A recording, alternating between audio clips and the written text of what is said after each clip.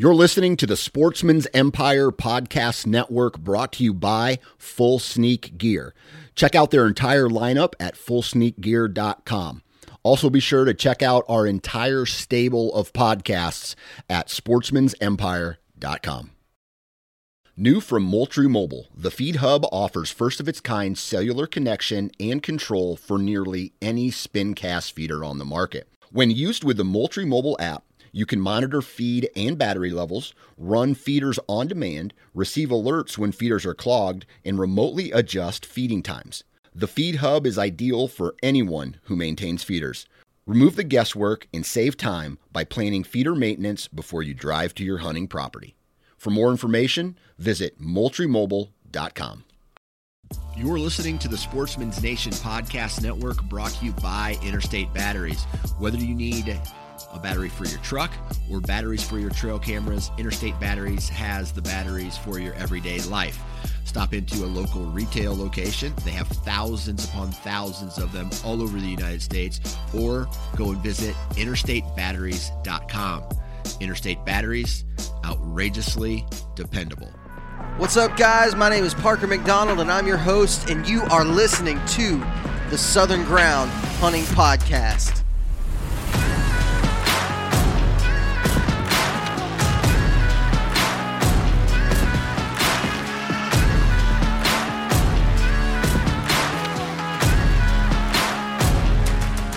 All right, everybody, welcome back to the Southern Ground Hunting Podcast. We are coming at you less than a week until the Alabama turkey season opener. Drew, man, I don't know about you, but I am jacked out of my mind about turkey hunting. I'm so excited. Yeah, man, I'm getting really excited more this year than even last year. It's just kind of growing in me, and you know, I'm really getting excited about it. And too, like it's just like the days are getting longer. We had time change today, and so I was even able to go out on the front porch and just listen. And man, it's just great weather. It's just getting you fired up, bro. Just absolutely getting you fired up to get out in the woods. Absolutely. I'll tell you what's getting me fired up is talking to some of these guys that we've had on the last couple weeks. Last week we had Rick Taylor on the show, who, by the way, I don't know if you saw this or not, but he shot a couple longbeards down there in South Florida, which we talked about a little bit last week on the episode. He was about to head that way, and he did have success.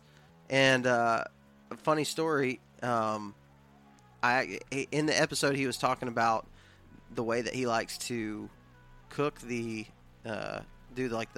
turkey nuggets with. He likes to grill them with bacon, wrap bacon around them, and drizzle honey on it. And I saw a video of that on Instagram today, and it made my stomach growl and made me even more excited for turkey season. But then, to put icing on the cake, we got to talk to another turkey killer from right here in the great state of Alabama, and that is Jay Hembry from Panola Productions. Now, Drew, I know you've not been able to watch. You're just kind of getting into the turkey game, and so it's not quite into your I'm watching. Once February ends, I'm watching turkey hunts, but I know you did get to watch a little bit of the Panola Productions stuff, and dude, it's great stuff. Like really solid videos from turkey hunts here in Alabama and in other states. Yes, it is. Just gets me fired up, man. I hear those gobblers, oh man, I'm just so jacked. And yesterday I got to go on it was a hog hunt, but not really. It was mostly just walking around the woods with guns. And I had an encounter with a big longbeard. And I had just told a guy who was with us that's not really a hunter. He's just now getting into it. I just told him, I was like, hey, be on the lookout for strutters just on these ridges and stuff. And he was like, I mean, what's the big deal? We can't even shoot one. I was like, listen, when you hear that first gobble and you see that turkey up there just, strutting away and doing his thing, I was like, there's not a lot of things that compare with that. I actually, the phrasing that I used was a little bit raunchy. I can't say it out in public, but nonetheless, it's an exciting experience. And no sooner than I said that, we see a gobbler, and I start getting all fired up. I'm like, oh, yeah. And he was like, dude, it's just a freaking bird. Calm down. And but I'm excited, man. I'm pumped up. I'm super jacked up. Yes. And I know you are too. It's Yep, gonna be fun. We're gonna try to get you on your first bird. And it's gonna be great. But before we get into this episode, My first intentional turkey, Parker, because I've killed turkeys, but like my first one that I actually call in and like intentionally turkey hunting, not just setting up and shooting them while I'm deer hunting. Mm-hmm. Yep. I'm excited, bro. We're gonna get you one, and it's gonna get under your skin, and you'll never look at turkeys the same way. I promise. I mean, I see how it already changed you with us getting on that goblin bird last year. And now you're like, okay, we got to do this thing. I mean, I know how it affected you, and oh yeah, man. I think probably the best thing that could have ever happened to you was you had a baby right before turkey season, because I think you would probably be sold out before you ever even kill one, if it weren't for that. Yeah, that actually really helped, because even last year, it like we almost closed the deal on it, but it was one of those things where it was like a tease. And like, I really want to get it done. And so, but yeah, man, I've watched so many turkey videos over the last 3 weeks, bro. I mean, and Jay, the guy we're talking to today, has a top-notch channel. I'm talking about top-notch, especially turkey footage, man. It's some really good stuff. Yeah, he does a good job, and we got a great conversation for you guys coming from Jay here in just a minute. But before we get into that, we're just going to really briefly give a quick shout out to all of the companies that support the show and support Southern Ground Hunting. And we'll start out with Scree Gear. We've talked about it a little bit in the last several weeks, but they have released a new pattern. You need to go and check that out. It's called Solus, and it's really heavy on the darker. It's a darker camo pattern, excellent for turkey hunting. You're going to be seeing a lot of that in the upcoming videos from Southern Ground Hunting. And again, you can use the code Southern Ground, all lowercase, all one word, and that'll save you a little bit on your order. But they've also got some stuff on sale, Drew. I know they've got a lot of the Mountain Stealth stuff, which I really like. They're discontinuing that one for this new pattern, and they've got a lot of stuff on sale. So you can go and check out ScreeGear.com, use that discount code on anything that's not already on sale, and then you've got sale prices on a lot of stuff on there right now. So go and check that out. Another one is NuCanoe. Go to NuCanoe.com. Check out their, just rock solid list of different kayaks. Now, NuCanoe is, obviously it has canoe in the name. It is a kayak. It's basically a sit-on-top kayak with the amount of space of a canoe. So you've got a lot of the advantages of both is what you have, and just freaking amazing stability. You have all kinds of room. You've got gear tracks. You can put all your stuff. I've got my my Frontier, my F12 rigged out for deer hunting, and I just recently picked up the new Unlimited that they just released, and I got it in Army camo, and I'm getting ready to start really making that one kind of my hunting rig, and I'm super excited about it. So you can go check out NuCanoe.com. They're great hunting kayaks, fishing kayaks, all the above. Leisure kayaks, if you just want to go out and float. Rock solid kayaks. I really like NuCanoe. Go check them out at NuCanoe.com. Tethered Nation. We have been a part of the Tethered Nation family for a long time, and don't plan on getting out of that anytime soon. They have just released their new one stick, which is currently the lightest stick on the market, and packs super well. It's super light. It's extremely durable. It's made out of titanium, which is kind of the first of its kind, really. And it's, when you pick up a set of 3 sticks, it feels like you're picking up air. They're so stinking light. But also, they have all the saddle hunting equipment that you could possibly desire. They just released some knee pads that are awesome. I used them for the ending of the season this past year. Excellent knee pads made specifically for saddle hunters. Most of the stuff we've been using right now has been construction type knee pads and not stuff that's made for a saddle hunter. Tethers went out, they designed one, super comfortable and made for a saddle hunter, and obviously they have saddles ropes. They got your haulers. They got pretty much everything you need, your platform. So go check out tetherednation.com. And last but not least, our newest partner, and that is Spartan Forge. SpartanForge.ai is the website that you can go to, and you can use the code Southern Ground at checkout, and that's going to save you 25% on your order, or on what you buy. And let me tell you this, Spartan Forge is releasing a bunch of new stuff here in the upcoming future, like really groundbreaking stuff. It is a deer prediction app. It will tell you when. It basically uses a whole bunch of data points from deer that have been studied all over the country, and it's very specific to your area. You type in your zip code, where you're hunting at, and it's going to use these data points to predict where and when the deer are going to be moving, and it's very specific. It's really cool stuff. It's not a gimmick. I'm telling you, when I first heard about Spartan Forge, I thought that's got to be a gimmick. It's not. I promise you. It's really good stuff. You can get it for super cheap right now for a year membership, and what you pay right now is what you're going to pay forever. No matter what they come out with, the new stuff that they come out with, what you pay for right now, you will pay that same price forever, and that's with the discount code included. So use that code Southern Ground. That's going to save you 25% on Spartan Forge. I talked about it in the last couple episodes, but we are going to be getting Bill on the show from Spartan Forge to talk about some of the little more specific things that we're gonna geek out over data points and deer stuff. So it's going to be really cool. So be on the lookout for that in the future. But in the meantime, check out SpartanForge.ai, see what they're all about. Drew, I'm ready to get in this conversation with Jay from Panola Productions. How about you? Let's do it, man. All right, on the line with us today, we have got a special guest from Alabama, the God's country. We got Jay Hembry from Panola Productions. Jay, how's it going down there in South Alabama? I'm doing good. This is definitely God's country down here. Everything's going well. I got to turkey hunt this morning, so I'm feeling pretty good. Time out. You got it's youth season. I was like, wait a second. How did you do that? Yep. You got youth season. So did y'all do any good today? We had a hunt yesterday. We went yesterday morning and today. We took my nephew Cooper. Me and my brother took him, and we got on one yesterday morning. He gobbled really well on the limb, flew down, gobbled sparingly, and then finally cranked back up pretty good on the ground at one point.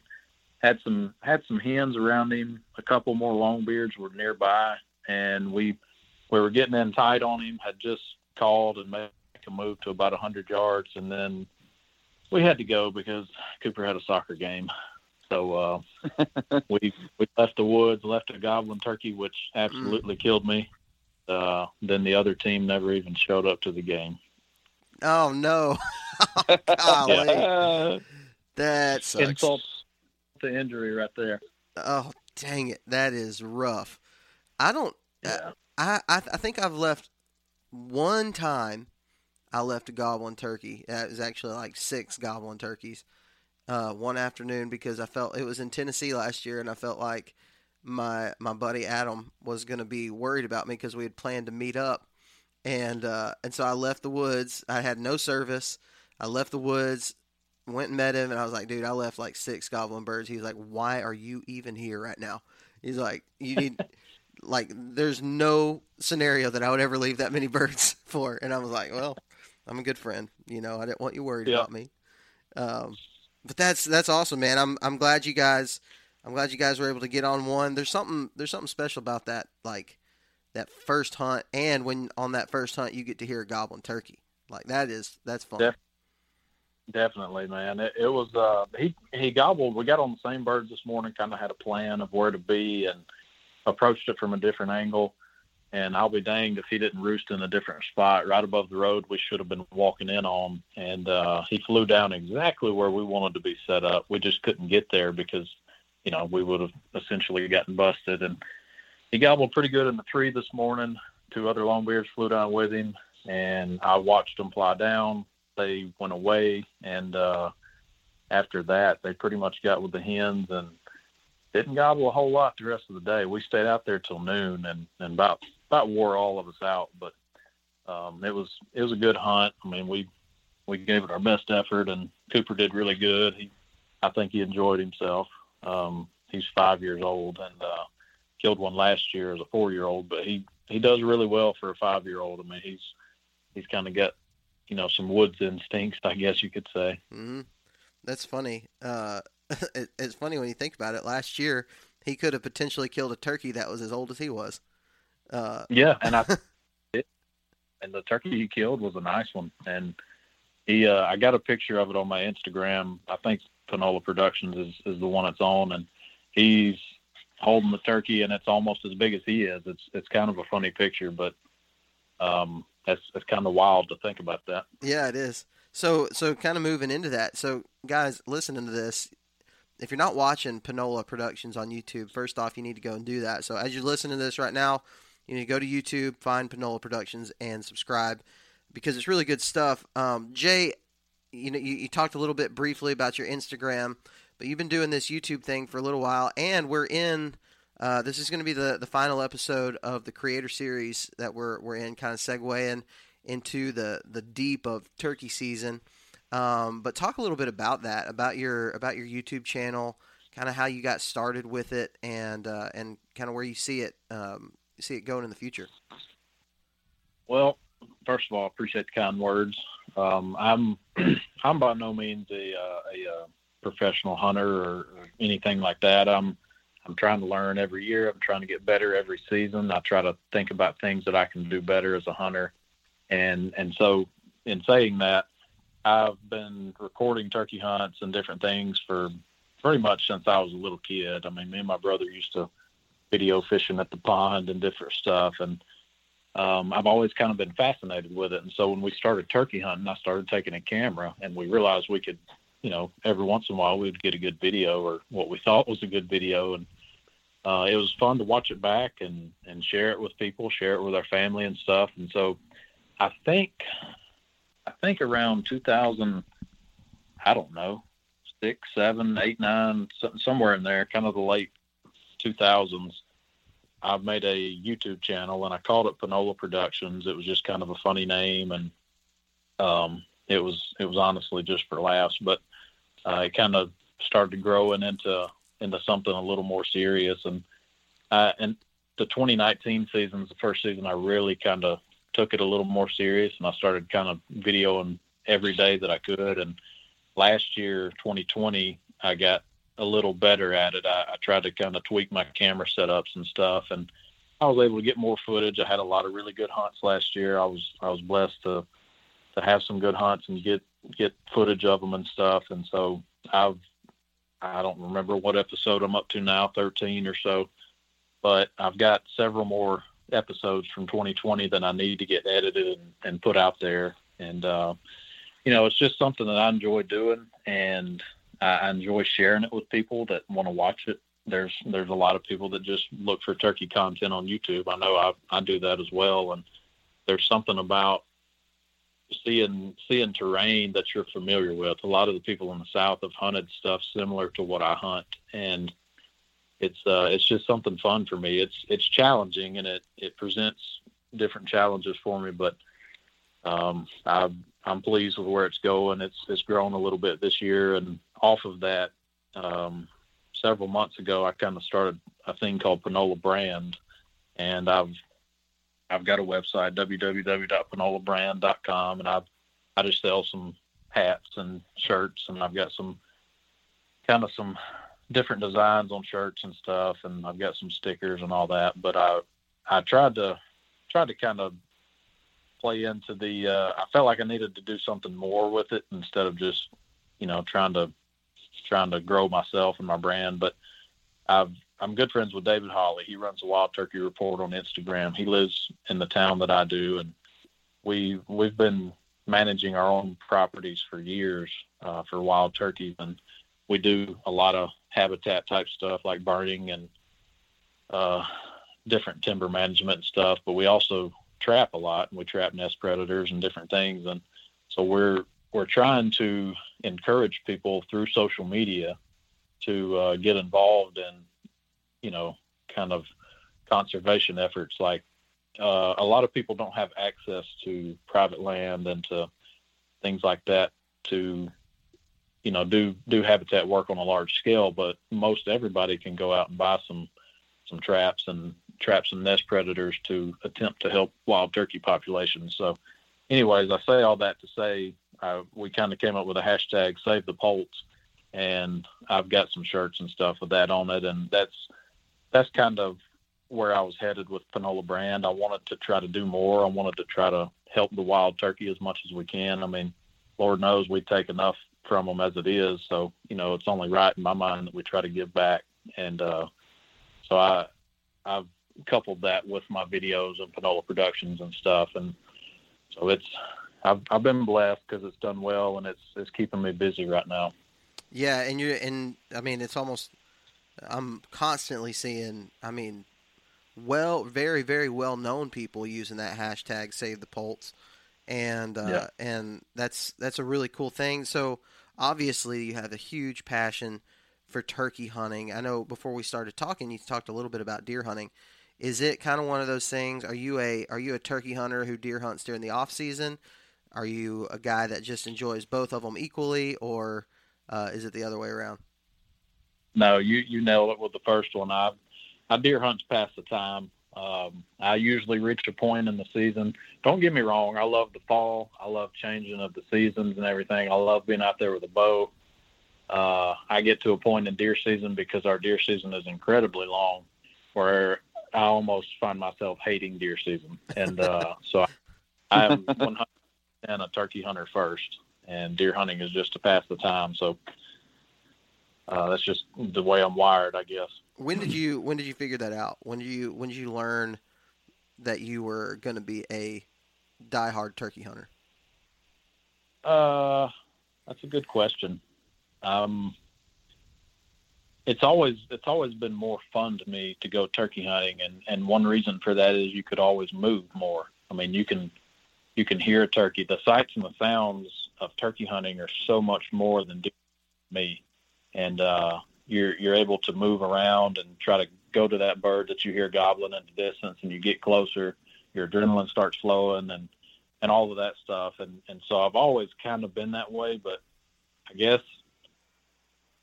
I don't know, probably 8 or 10 years ago is when I really got a lot more serious about kind of just saying, all right, I want to be the best turkey hunter that I can be, not to compete with anybody, not to try to outdo anybody, but just try to improve myself and me as a turkey hunter every season in some way. And that's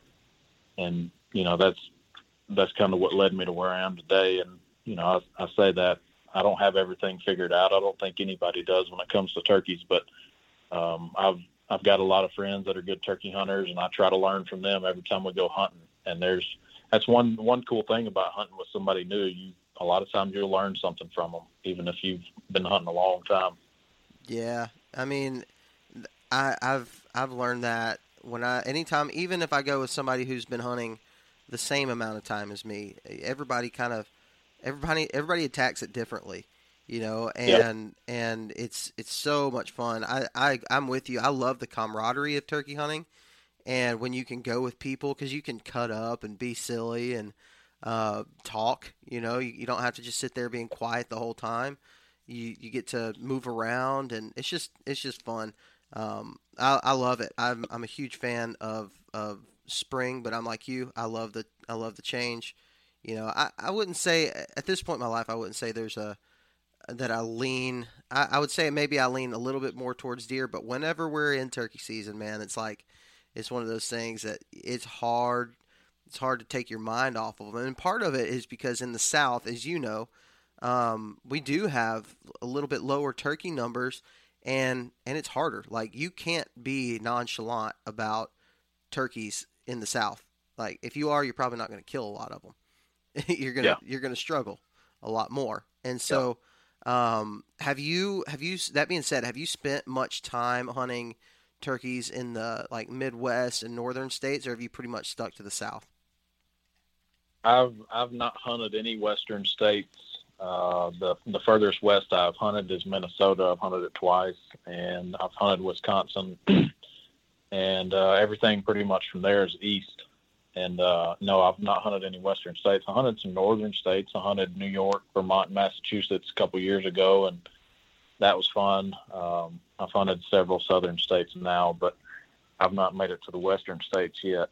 But there's just, even in my limited travels, and I say all this, I've not hunted outside of Alabama until about 3 years ago. And at the end of our season, my buddy kept pestering me about coming to Minnesota, and I said, why would I ever go to Minnesota? And things happened, and I ended up going up there, and I killed a bird, and it kind of just got in me. I said, man, I can extend my season. I can spend time traveling and kind of invest myself in doing this. And so that's what I've done for the last couple of years. And it's been really rewarding to go to other states and travel and try to figure it out in a short amount of time that you're there.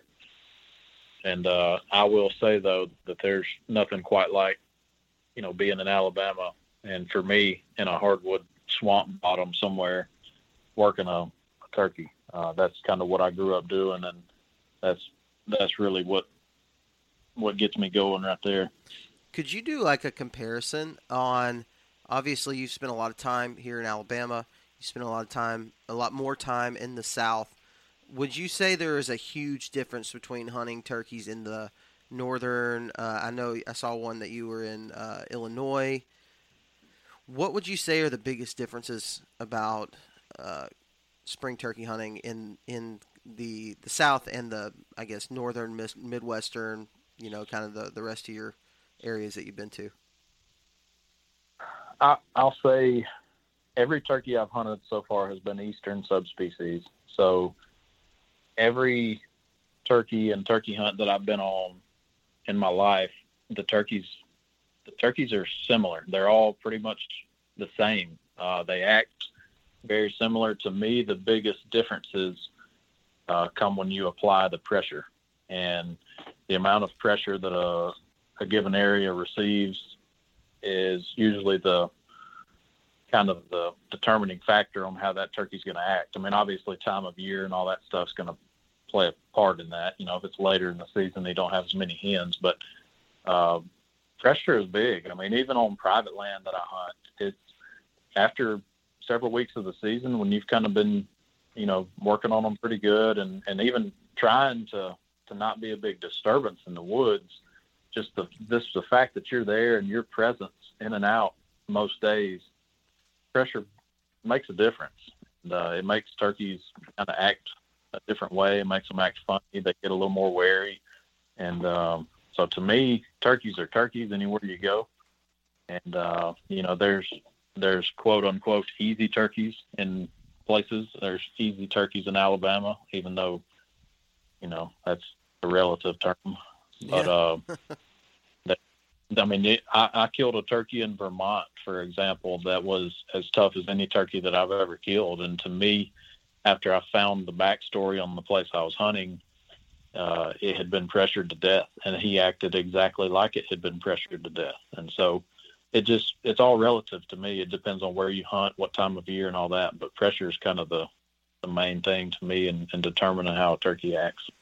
So when you're talking about pressure, Alabama and even Tennessee and a lot of the southern states have higher bag limit for turkeys. So I know in some states you go to and, one or two and you're done. But out here, a guy goes out and kills a bird on opening day. Well, he's going to be out there until he kills his 5. Do you find that in the South there's more pressure, that you kind of see the consequences, I guess, of that pressure more in the South, or would you say it's still pretty even? It's hard to say. I almost don't feel qualified to answer that because I don't feel like I've traveled enough to answer that accurately. But just my limited sample size, I would say there's probably more pressure in the South. And like I said, this is all relative because you've got some lands, you've got some tracts of private land that may be pretty expansive that receives hardly any pressure. And those birds are, what you would consider almost tame. I mean, they're relatively easy to kill, but I would say overall as a whole, the South, Alabama and Mississippi in particular, probably get more pressure at least from, and this is not a knock on northern states at all, because there's some really good turkey hunters up there, but I think Alabama and Mississippi probably have more really, really, really good turkey hunters than any other two states in the country. So, and, that's just kind of speculating there, so don't crucify me on that. But no, sure. I mean, that makes a whole lot of sense to me. I have met in the South. I mean, really, turkey season is great for a podcaster doing Southern episodes, or interviewing Southern guests, because it is there. Anybody who's out here killing turkeys, if you're, like I said earlier, if you're not hardcore about it, if you're not somewhat hardcore about it, you're not going to have a lot of luck. And the guys who are, tagging out or killing a good number are usually pretty hardcore. They've been doing it a while and they've got a lot of knowledge. And you find that here in the South maybe a little bit more, just from my perspective, And I'm kind of the opinion that that, like you said, all turkeys are going to act the same. In that subspecies, the eastern subspecies, they're going to act similar, but they're going to respond differently based on how many people they've seen in the last month. And so that's definitely a big deal. Drew, you got a question for us? Yeah, Jay, since you have effectively offended everybody in the South except everybody in Alabama and Mississippi, what I was going to ask was, I mean, there's a guy in Tennessee right now that is like throwing his hat at his phone right now, which I love. But whenever you travel, whether that's up north, Tennessee, Illinois, is there what do you look for whenever you step on new dirt? I mean, is there certain terrain features in Parker? If I'm getting ahead of some of the stuff you wanted to ask, just let me know. But is there certain features, certain things that you want to that you find consistent, and also things that you also kind of lean towards and look for stepping on new dirt? Well, first of all, I didn't mean to offend anyone in surrounding. Come after me. And like I said, to back that up, there's great turkey hunters in every state in America. There's just, I think there's a higher concentration of them in the South, because we've been doing this for so long. We've had turkey populations for so long that were huntable. But anyways, back to your question, there's a couple things that I kind of look for. I always look for water, because where I've grown up, there's a lot of rivers, where I've grown up hunting, there's a lot of rivers, and I've always found birds near creeks and rivers and those sorts of things. So to me, that's kind of like a comfort thing, or a confidence thing, I guess, knowing that if you find water, I mean, turkeys got to have it. They love roosting over it. They love being near it. A lot of times, even if there's timber management going on in the area, they'll leave those areas around creeks and rivers as SMZs, and they'll have a little bit of land there to kind of live in, open woods and stuff. So I always look for water in anything I do. I'm always kind of drawn to it, and to be honest, a lot of the stuff that I go to is unfamiliar, because I'm not used to hunting anything with a lot of elevation and, terrain features. I mean, most of what I've grown up hunting is river bottoms, and you might have some sloughs here and there that kind of run into the river and roll a little bit. But for the most part, everything is flat down here. And so hunting stuff with elevation and hills and mountains and that sort of stuff, it's different to me, and I'm trying to learn it as I go. And I'm still figuring it out. But as far as that goes, I try to find places that are away from major roads and highways. That's one of the first things I always look at when I sit down to kind of break down a large area on a map. And I'm not great at this, to be honest with you, because I hadn't been doing it very long. But if I go to a state, I'll look for an area with public land or whatever, and within that public land, I look at everything around it. I try to look at major cities, highways, and everything, kind of shy away from those. And then just keep kind of breaking it down further like that. And a lot of times it just comes to dropping a bunch of pins on the map and trying to get in there and see what that actually looks like on the ground. And that's kind of how I go about it. And like I said, I'm still learning, and I've got a long way to go on that, but it's done okay for me so far. So, talking about river bottoms, I know that's something that you're very familiar with. I'm not familiar with, especially turkey hunting on a lot of river bottom land. Are you dealing with mostly, being in the woods? Do you have like agriculture and food plots and things like that you're using to your advantage as well, or is it pretty much just you're in the woods hunting woods birds? There's open areas. I don't have any ag where I hunt and around me, and we do have there are food plots and stuff that we hunt around. I'll say in the past 15 years, that's probably about the right time frame. Turkeys have almost stopped using our green fields and our food plots and our open areas as much. Now you'll still find them out in them occasionally here and there, but I can remember growing up as a kid coming and hunting the same places, and turkeys would stay out in these fields all day long, and you could almost always sneak up to some of these fields and some of these open areas and find these turkeys strutting out there with a bunch of hens or whatever, just loafing around. The dynamic has changed, and in my mind, the biggest reason why is because of bald eagles. So about 10 or 15 years ago, we had never seen hardly any bald eagles around where we hunt. And 10 or 15 years ago, that all changed. For some reason, they kind of just found a home range near where we hunt. And I have countless encounters and episodes and stuff like that from eagles attacking turkeys, eagles killing turkeys, finding turkey feathers, that sort of stuff. I mean, I've got pictures of them, and I've seen it with my own eyes. Turkeys a lot of times are hesitant to be out in open fields. I've seen them walking out in fields, and they see as much as a shadow come over the top of them, and they run back in the woods. I see turkeys all the time tilting their head and looking up at the sky now when they're in open areas. And I think that's a direct result of eagles. I mean, they just know they're vulnerable anytime they get in those fields and stuff. So they've kind of adapted to not use them as much. So I guess to answer your question, I do hunt fields and stuff occasionally if that's what it calls for, but more often than not, I try to get back in the woods and just stay in the woods with them if I can. You posted a picture on the Panola brand Instagram back in January, and as you were talking about that, I remembered seeing it.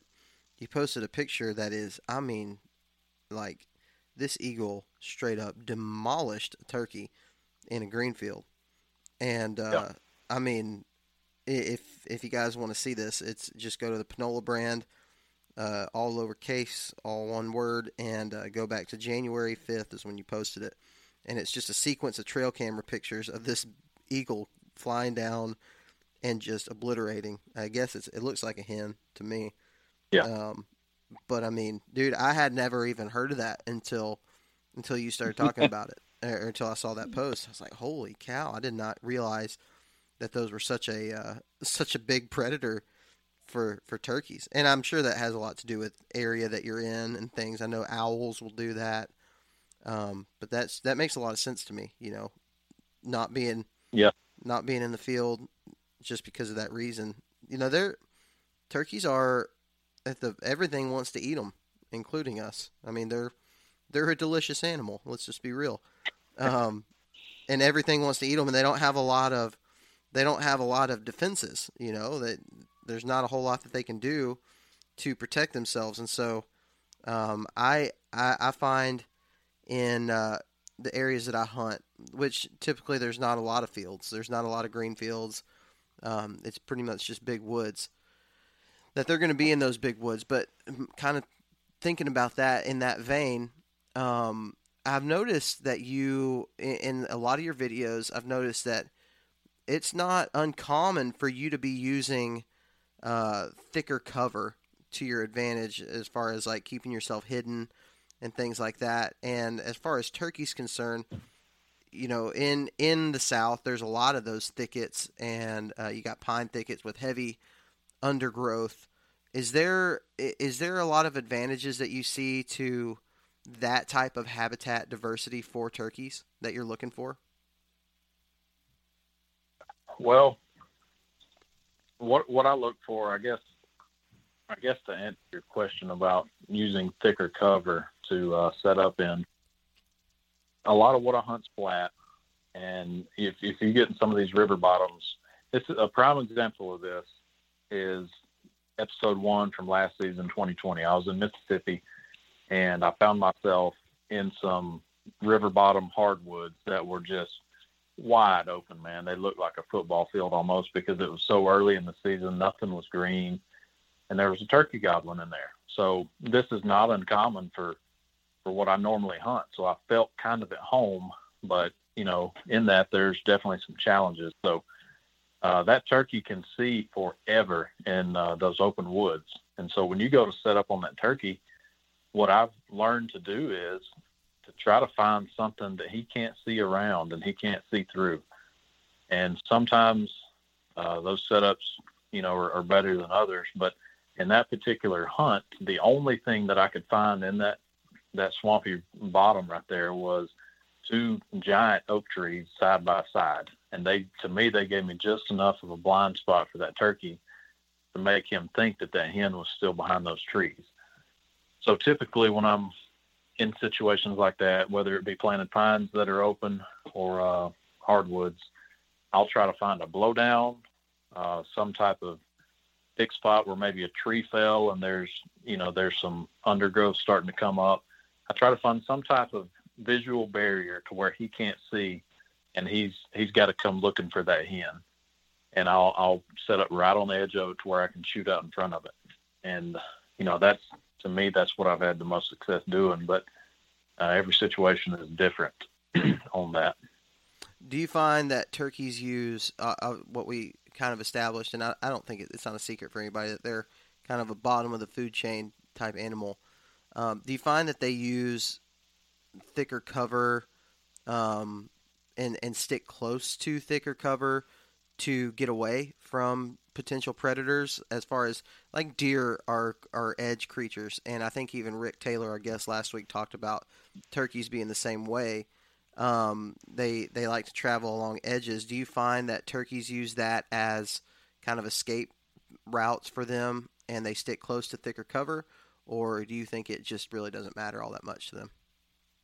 No, I definitely think it matters. I mean, they're going to use every advantage that they can to avoid being eaten. And, if that means getting in a thicket, they can't be seen or gotten to as well, then that's what they're going to do. But I will say a lot of times if a gobbler is gobbling, you've got a thicket on one side of you and you think, no way he's going to go that way, and he shuts up. Occasionally that gobbler will go into that thicket, and when he goes into thick areas, he probably won't gobble near as much because, that's just my experience. If they do walk through thicker areas, they won't hardly gobble in it. But I do think they'll use it for cover.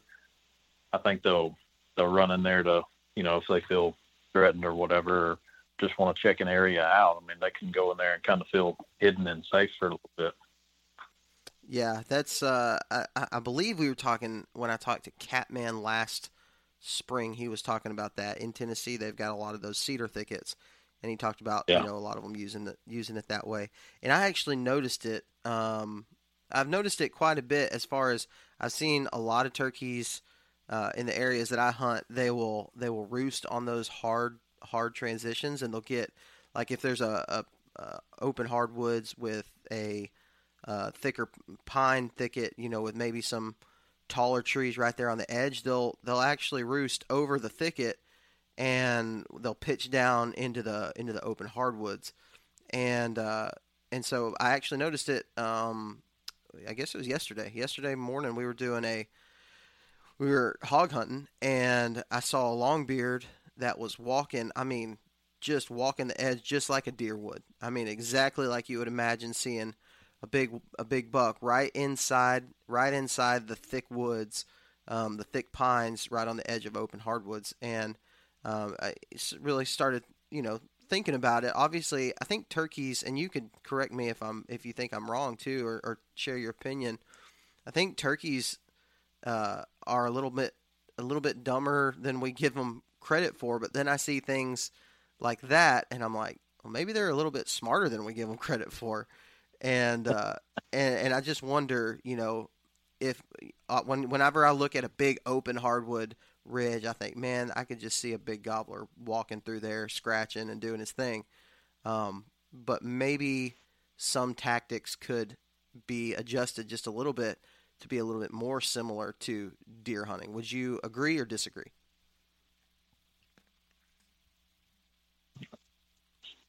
I don't know. I think that that's a lot of stuff to say and then be like yes or no. Yeah, it is. I see what you're saying. I definitely think they use edges. I mean, I think every animal in the woods almost uses edges of habitat. And to me, it gives them a quick option whether they need to go to one or the other based on, what scenario presents itself. But I back to the turkeys being smarter or dumber. They are an animal. I feel like they have reasons for doing what they do most of the time. But, like us, a lot of times you'll do something and you'll think, well, why did I do that? You kind of just have a mental lapse every once in a while. And I don't know that turkeys don't do the same sometimes, but I think that the older ones over a certain amount of time, they kind of get more advanced in their reasoning skills and stuff, and maybe certain encounters have led them to be as I guess wily and hard to kill as they are. Like I'm sure y'all hunted some of the same birds that you considered older birds that just did things that were just off, just a little bit weird. So I don't know if I answered your question. No, yeah, you definitely did. I just, I think it's good for people listening to kind of just hear a dialogue talking about, different scenarios, like some people, the only thing they have to hunt is thickets or cutovers. I can think of several WMAs that I've been to that, I mean, you're very limited in the amount of open hardwoods that you're going to get. And you have a lot of, timber companies coming in and cutting down stuff, and you got real thick, overgrown cutovers, and still there's turkeys there. The turkeys are finding a way to adapt to that. And so I think it's just, I like talking, because I think on all the videos that you see and TV shows that you see, it's going to be pretty typical birds in fields or open woods. But the reality is like you and I both know, that's not always the case. You don't always have that. And so you've got to adapt to your area that you hunt, and things can be a little bit different, depending on where you're at. So talking about, river bottoms and the areas that you hunt, are there like specific things that you have learned, just as far as when I've hunted river bottoms, you have, cane breaks, and you've got standing water, just random places, swamps and standing water. Are there things that those turkeys do that you would say are incredibly different from, a group of turkeys that it might be in a hilly country, hilly terrain? Are there certain things about river bottom turkeys that you would say are like specific about their behavior? I'm racking my brain here. The problem with this question is I don't have enough experience probably to answer, on behalf of the hilly terrain or mountainous terrain turkeys. Sure. A lot of times our river bottom turkeys will find water and they'll roost over it or very near it, whether that be a creek, a little drain, or an actual river. And, that's just not to say that they always do, but a lot of times, that's where you'll find them. And I think they find some safety in that, being over water. I think they will walk through standing water if they take a notion to.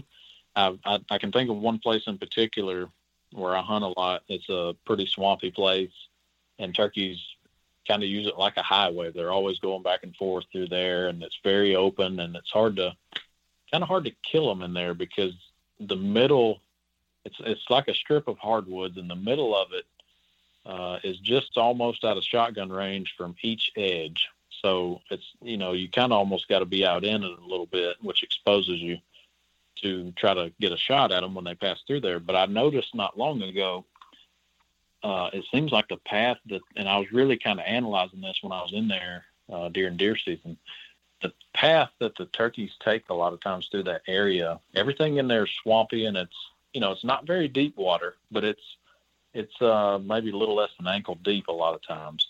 There's one little higher spot that runs right down the middle of that thing. And it hit me during deer season when I saw it. I said, that's what those turkeys are kind of like hanging more towards, is that little high spot. I mean, when they come through there, they're finding that little higher ground right there to walk on. And, if we were doing the same thing, if we were walking through that area every day, our natural instincts would be to do the exact same thing, to find that high ground. And, a lot of that comes from just knowing the place you're hunting and knowing the terrain and stuff.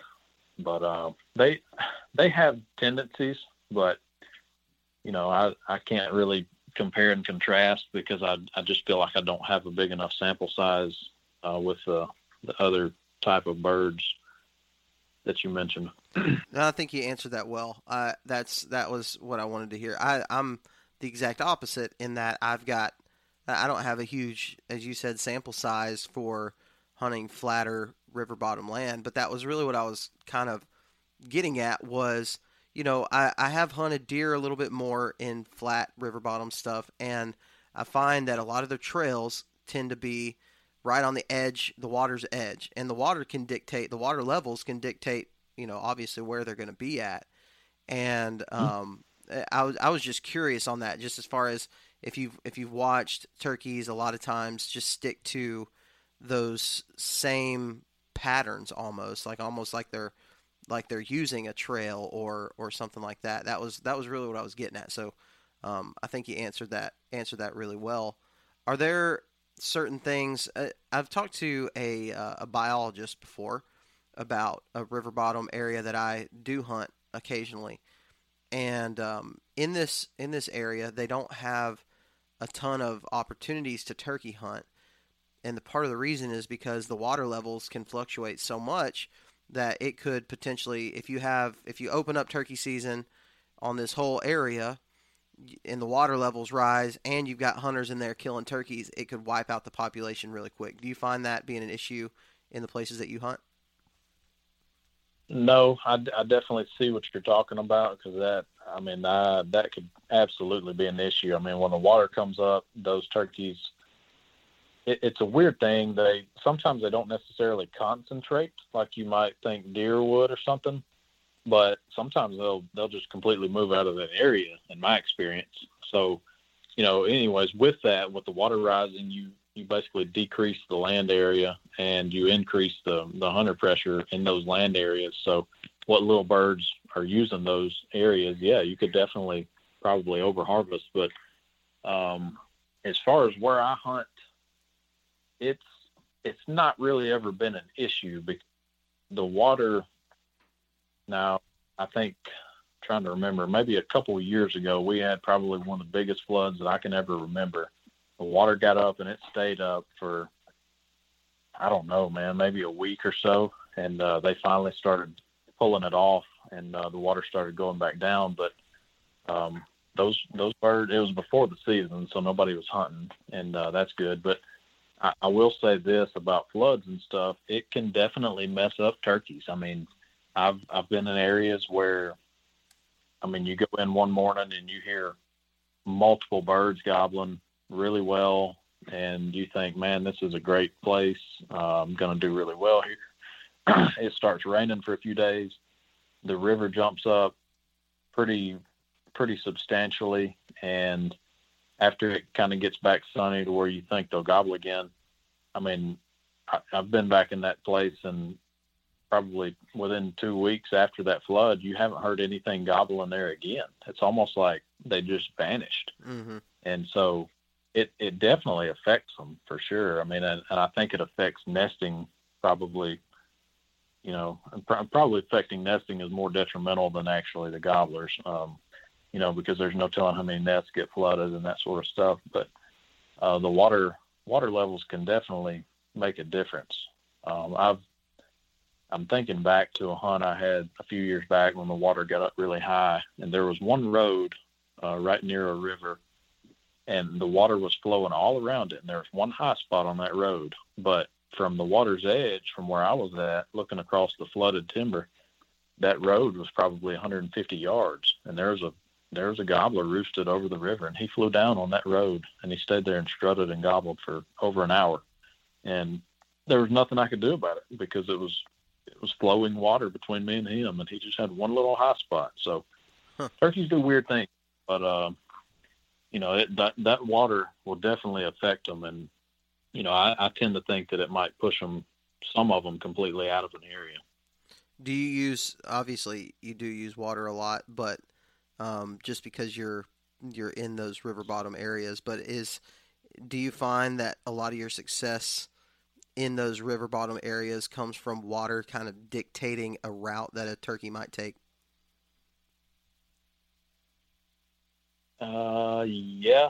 I mean, definitely they tend to hang closer to, after they fly down there on the ground and stuff, they definitely follow river edges, creek edges, slough edges, that sort of stuff.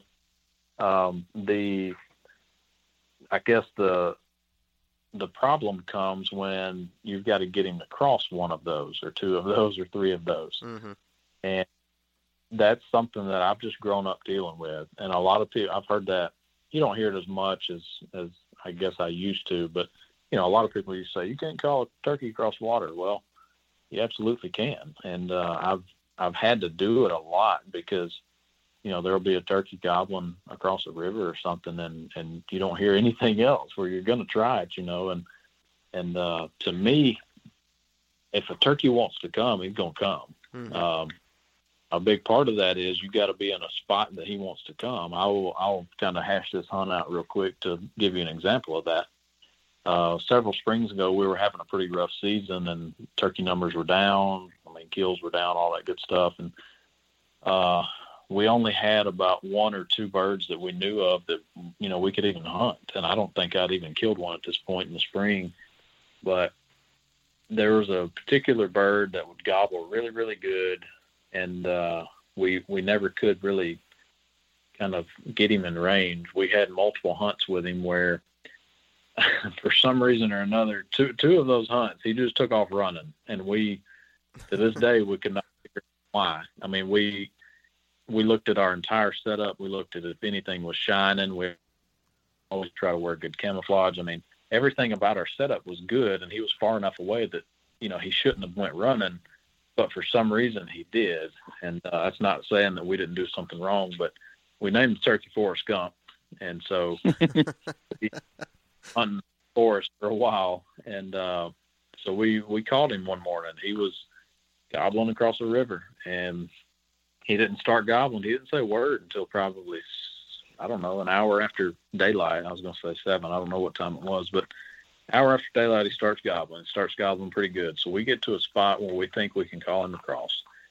Me and my brother, I always start slow when I'm calling. I get accused of overcalling all the time in my videos. And, at the same time, I post a video where we don't call and we get in the way of a gobbler and kill it, and you still get complaints on that. But I probably do call a little much sometimes, but I always try to start slow, and by the end of it, I'm usually calling a good bit. So called a good bit to this turkey, and he was gobbling really well.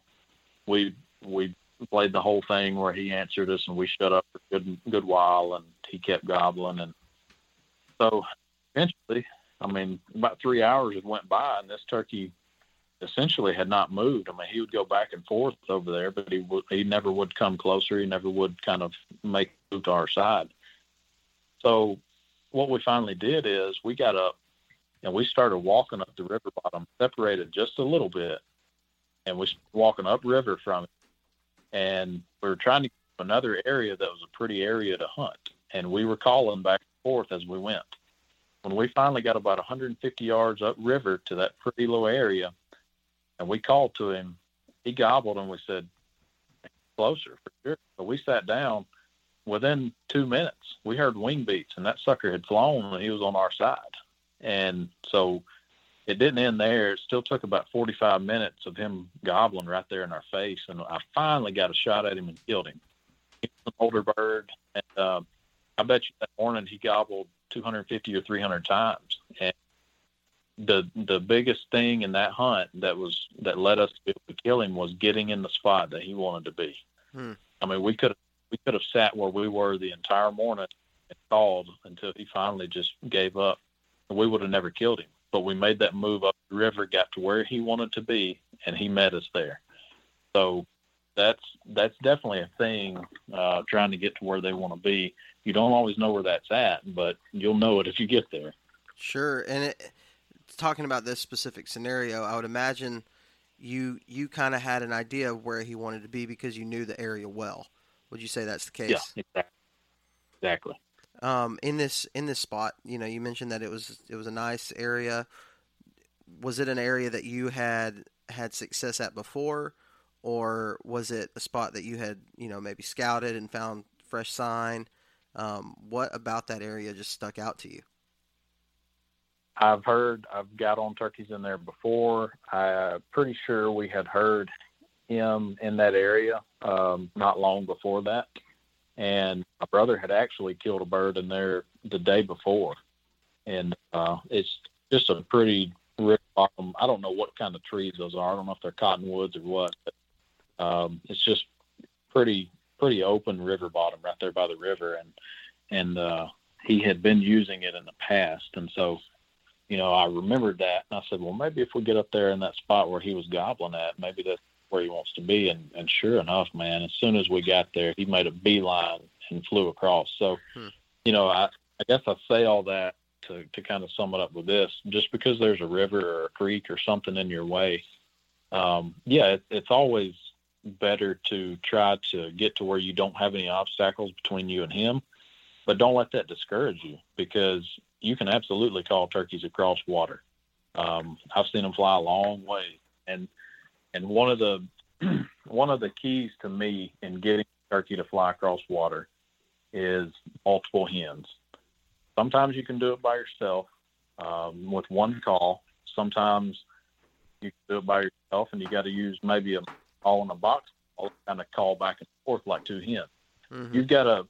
Me and my brother always say you got to kind of sweeten the pot for them. You got to make it worth their while to want to come to that riverbank and fly across of it. And it works really well. If you've got two people, you can call back and forth. And it takes what some people might refer to as overcalling to do it. I mean, you got to get on him a little bit sometimes. But you got to get him excited enough to want to come see what the party's about. Yeah, man, that's good stuff. That's solid information right there. I find myself being in those situations fairly regularly, hunting close to water, and not really knowing what to do. Do you make a move? Do you try to get across somehow? Do you get in your kayak or whatever and try to get across to there, or do you try to wait it out and make it and convince him? And I think that's really solid information for a lot of guys, especially new turkey hunters, and guys who maybe haven't spent a ton of time out in the woods chasing after them. So I think that's really good. Man, I had so many things that I did want to talk about, but I feel like we've kind of we're getting close to an hour, and we haven't reached any of that stuff. But man, I don't feel cheated at all. I feel like we got a great episode out of that for sure. Drew, do you have anything else before we get to the speed round? No, the only thing, Jay, I was going to ask is, and this kind of goes into the speed round. Do you use a decoy at all? I used to. I've contemplated doing a video on this because that's a hot topic these days for sure. Right. So decoys, I think, were legalized in Alabama in 2007, and like most people, I started using them when they became legal, and we found success using them a lot. And for a guy that videos, a decoy is probably the easiest way to get footed. And so I did that, and we plugged along for several years using decoys, and it was great. We had a lot of fun, killed a lot of birds. I got to a point in my hunting career, and it just got to be where it wasn't fulfilling anymore for me.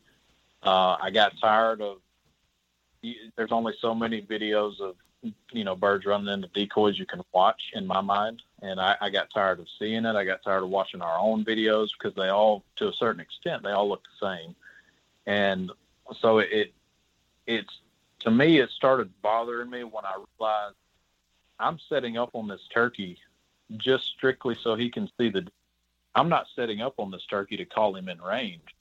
And that's when it kind of got to me. And it kind of hit all around the same time that I wanted to become a better hunter and all of that. So I kind of made a decision like, all right, I'm going to start hunting without decoys. And me and my brother have argued about it a little bit because, he wants to kill a turkey, and heck, that's a good way to kill a turkey. But, we've kind of compromised now. And most mornings most every morning, like we took one this morning for my nephew, but I think it's important for kids to have success and to see the interaction and have a good shot opportunity. But as far as when I'm hunting, I try not to take one. I don't ever take one of them when I'm by myself. And it's a personal thing. It got to be where when I stopped using them and I started killing turkeys and I started getting better at getting one in range, it was much, much more rewarding when I did that without the decoy. And it changed, my hunting style changed from the mindset, I've just got to get to where he can see this decoy, which a lot of times you just stick it in the road. If he's 200 yards away and he's going to walk out in that road, that's all you got to worry about. Mm-hmm. Whereas you don't have that decoy, it's totally different. So now I enjoy the cat and mouse. I love the game, and it's, I'm not knocking anybody that uses them. It's just a personal choice for me, and that's the way I choose to do it. And I've had people message me about it and stuff, and I say, if you're struggling with it or you want to do something different, kill one or two with a decoy and then try it without it. See if you can do it. If you finally kill one without it, you might find that it is more rewarding. But to each his own. If it's legal, go for it. But it's kind of the way I got to be where I am right now is just a natural hunter progression, I guess, of wanting to be better. Sure, that makes a lot of sense. I mean, a lot of people have reasons. I've carried a decoy, and I still will from time to time. Now, I will say that I have not had a lot of success over a decoy, and I think what you said earlier, Jay, the amount of pressure that an area receives could have a lot to do with the amount of success that you might have over a decoy. Because if you hunt an area with a lot of people, well, there's a lot of people out there throwing up decoys and using decoys. And going back to just talking about maybe turkeys might be a little bit smarter than we give them credit for from time to time. There's things about a decoy that aren't realistic to them.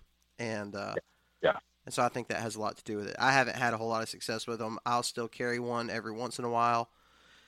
And, just for middays, whenever I'm not hearing anything gobbling, I'll just set up in a spot that has a lot of sign, throw the decoy up, and hope one shows up at some point. But, cool, man. Well, Jay, I appreciate you coming on the show, man. We've got one more thing, and it's a speed round. And in this speed round, what we do is we just ask you pretty simple questions. You don't have to give an in-depth answer.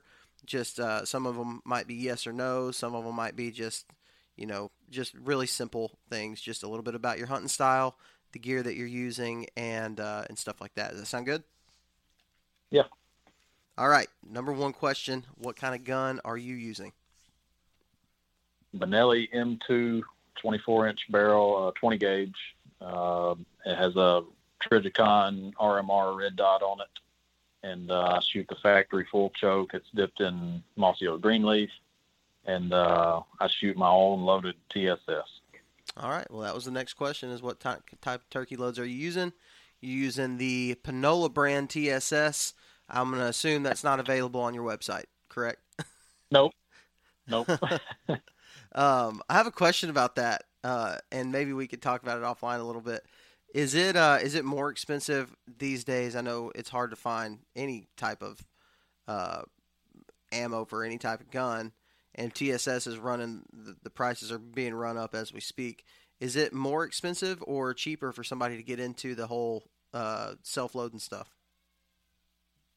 That's a hard question to answer, but I'm going to say it's probably cheaper to buy them off the shelf now, because when I started, that wasn't available. Apex didn't exist, and when I do something, I like to have the right tools to do it, quickly and that sort of stuff. So I've bought a couple things like a grain or a powder scale, and when you start buying some of those specific things, like your price per round just jumps out the roof.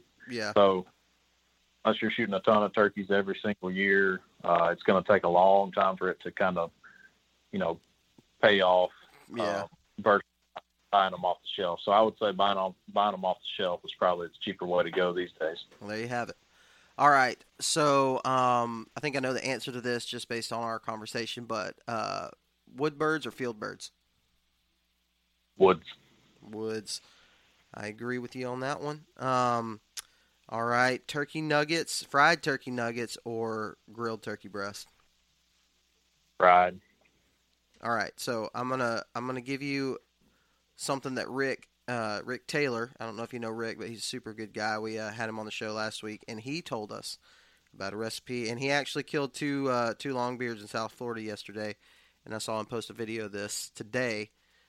He did like a grilled nuggets wrapped in bacon, and then he drizzled honey on top of them. And I'm like, that might take the cake for me the first time I try it. Yeah. I'm gonna be doing that. It looks pretty good. So, all right, moving on. What is your, out of all the states that you've hunted, where is your favorite state to hunt turkeys? Gotta be Alabama, man. Alabama. All right. Are you a beard guy or a spur guy? Man, there's something about seeing those long spurs, but to be honest with you, full fan. I don't really care. I mean, if he's a mature bird and he gobbles and does his thing, then I'm good with it. Whatever he is, they're all unique. I mean, they all. I would say the gobbles more than anything. So I don't really care one way or another. That's a good answer. That works. I'm the same way, man. I don't give a crap what he's got. No. If he's Okay. gobbling, I'm gonna kill him. All right. What is your favorite weather condition to hunt turkeys in? That's a good question. Probably about a 68-degree high day, sunny, slight breeze, low humidity. I don't know if that's. Yeah. Do you find that they're gobbling more on those type of days, or it's just more comfortable? What would you say is the reason for that? All of the above. I would also add in, if I'm just making my perfect day, I need all the other birds to be chirping, because I don't know if y'all have ever paid attention to this, but it seems like there's something to it. And to me, in my mind, my way of thinking, if you walk outside your door, whether you're at home or office or wherever, and you hear all the little songbirds and tweety birds out there chirping and stuff, and everything's kind of alive and active, to me, and this is not always true because it's kind of a letdown sometimes, but when I hear that, I get excited because I feel like turkeys are going to be vocal. Yeah. So, that's just kind of, it gets me excited thinking about it. But, I don't really, as long as it's not like too terribly cold or too terribly hot, any day the turkey hunt's a good day, right? Yeah, absolutely. Absolutely. All right, last question here.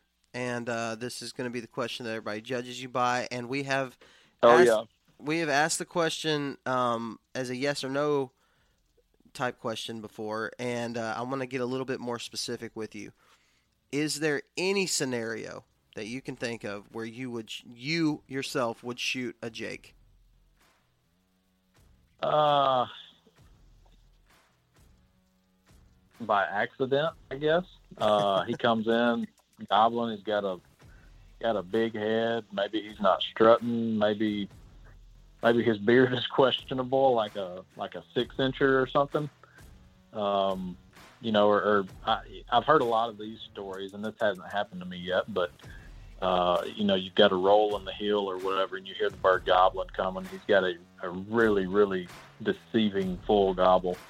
And, you know, you see the bird stick his head up and you see just enough of his beard and you squeeze the trigger and you walk up there and he's a jake. So I guess those scenarios, I mean, I'm definitely not out there to jakes, and that's not really what I like to do. So that's the only scenario I can think of. So on accident, that would be the scenario that you would possibly shoot a jake in. Yeah. That's fair answer. Everybody's different on it. And some Yeah. people, honestly, Jay, some people surprise us with it. Like some people, they'll be like, "Well, heck yeah, I'll shoot a jake," and I'm like, "Man, I did not expect you to say yes to that." No. Rick, our guest last week, I've talked about him a couple times. It's a great episode. If anybody hasn't listened to it, but his was, you know, he gobbles like a man, he can die like a man, and I've heard that said before, and I wasn't expecting it from him, but. Everybody's different on it. There's not I don't think there's a right or wrong. It's just personal preference. And and here's my reasoning. I think about some of the deer and stuff I've shot. Like we've probably all felt this to a degree when you shoot a buck that, you know, you think is bigger, or you get excited and you shoot it, and you finally get down to it, and you're like, you got a little remorse. Like you're like, man, I don't really. I wish I wouldn't have shot that, I guess. And so I hate the fact of killing an animal and you have remorse that you killed it. I mean, I feel like if you kill an animal, you should own it. You should be tickled about it. And I just know if I shot a jake and I walked up to it, that, you know, it's just not gonna fulfill me the way that a longbeard would. So sure. That's what I think about. Yeah, it's just the experience that you're looking for, and the hunt that you're after. So I get it, man. Yep. I completely understand, and I think everybody can make those type of decisions for themselves, you know, based on the hunt that they wanna have. So again, dude, go ahead. I interrupted you a little bit. I was just saying, man, as long as people are having fun and you know, I mean, trying to enjoy the outdoors and hunting and stuff, and they're doing it legally, then, man, that's all you can ask for. That's what it's all about. Absolutely. Well, Jay, I appreciate you coming on the show, man, and talking with Yeah, us for a brother, little appreciate bit. it. That was a great episode. I know I learned some, and I imagine everybody that listened to it learned something. And if you don't take anything else out of this, which I am probably talking to a minority of people, because that was a pretty information-rich episode, especially talking about river bottom type turkey hunting. But if you are part of that minority of people that was like, I already knew everything about this stuff, go and check out Panola Productions on YouTube. And I promise you, you won't be disappointed. If you like watching real, raw turkey hunting, this stuff is awesome. Jay does a great job with the production of it, and really being able to follow him along on his hunts. And I know I sure have enjoyed it. I think you guys will too. But with that being said, Jay, I appreciate you coming on, man. And we're less than a week out from us being able to kill birds. So good luck this weekend, dude. I'm looking forward to seeing what you do this season.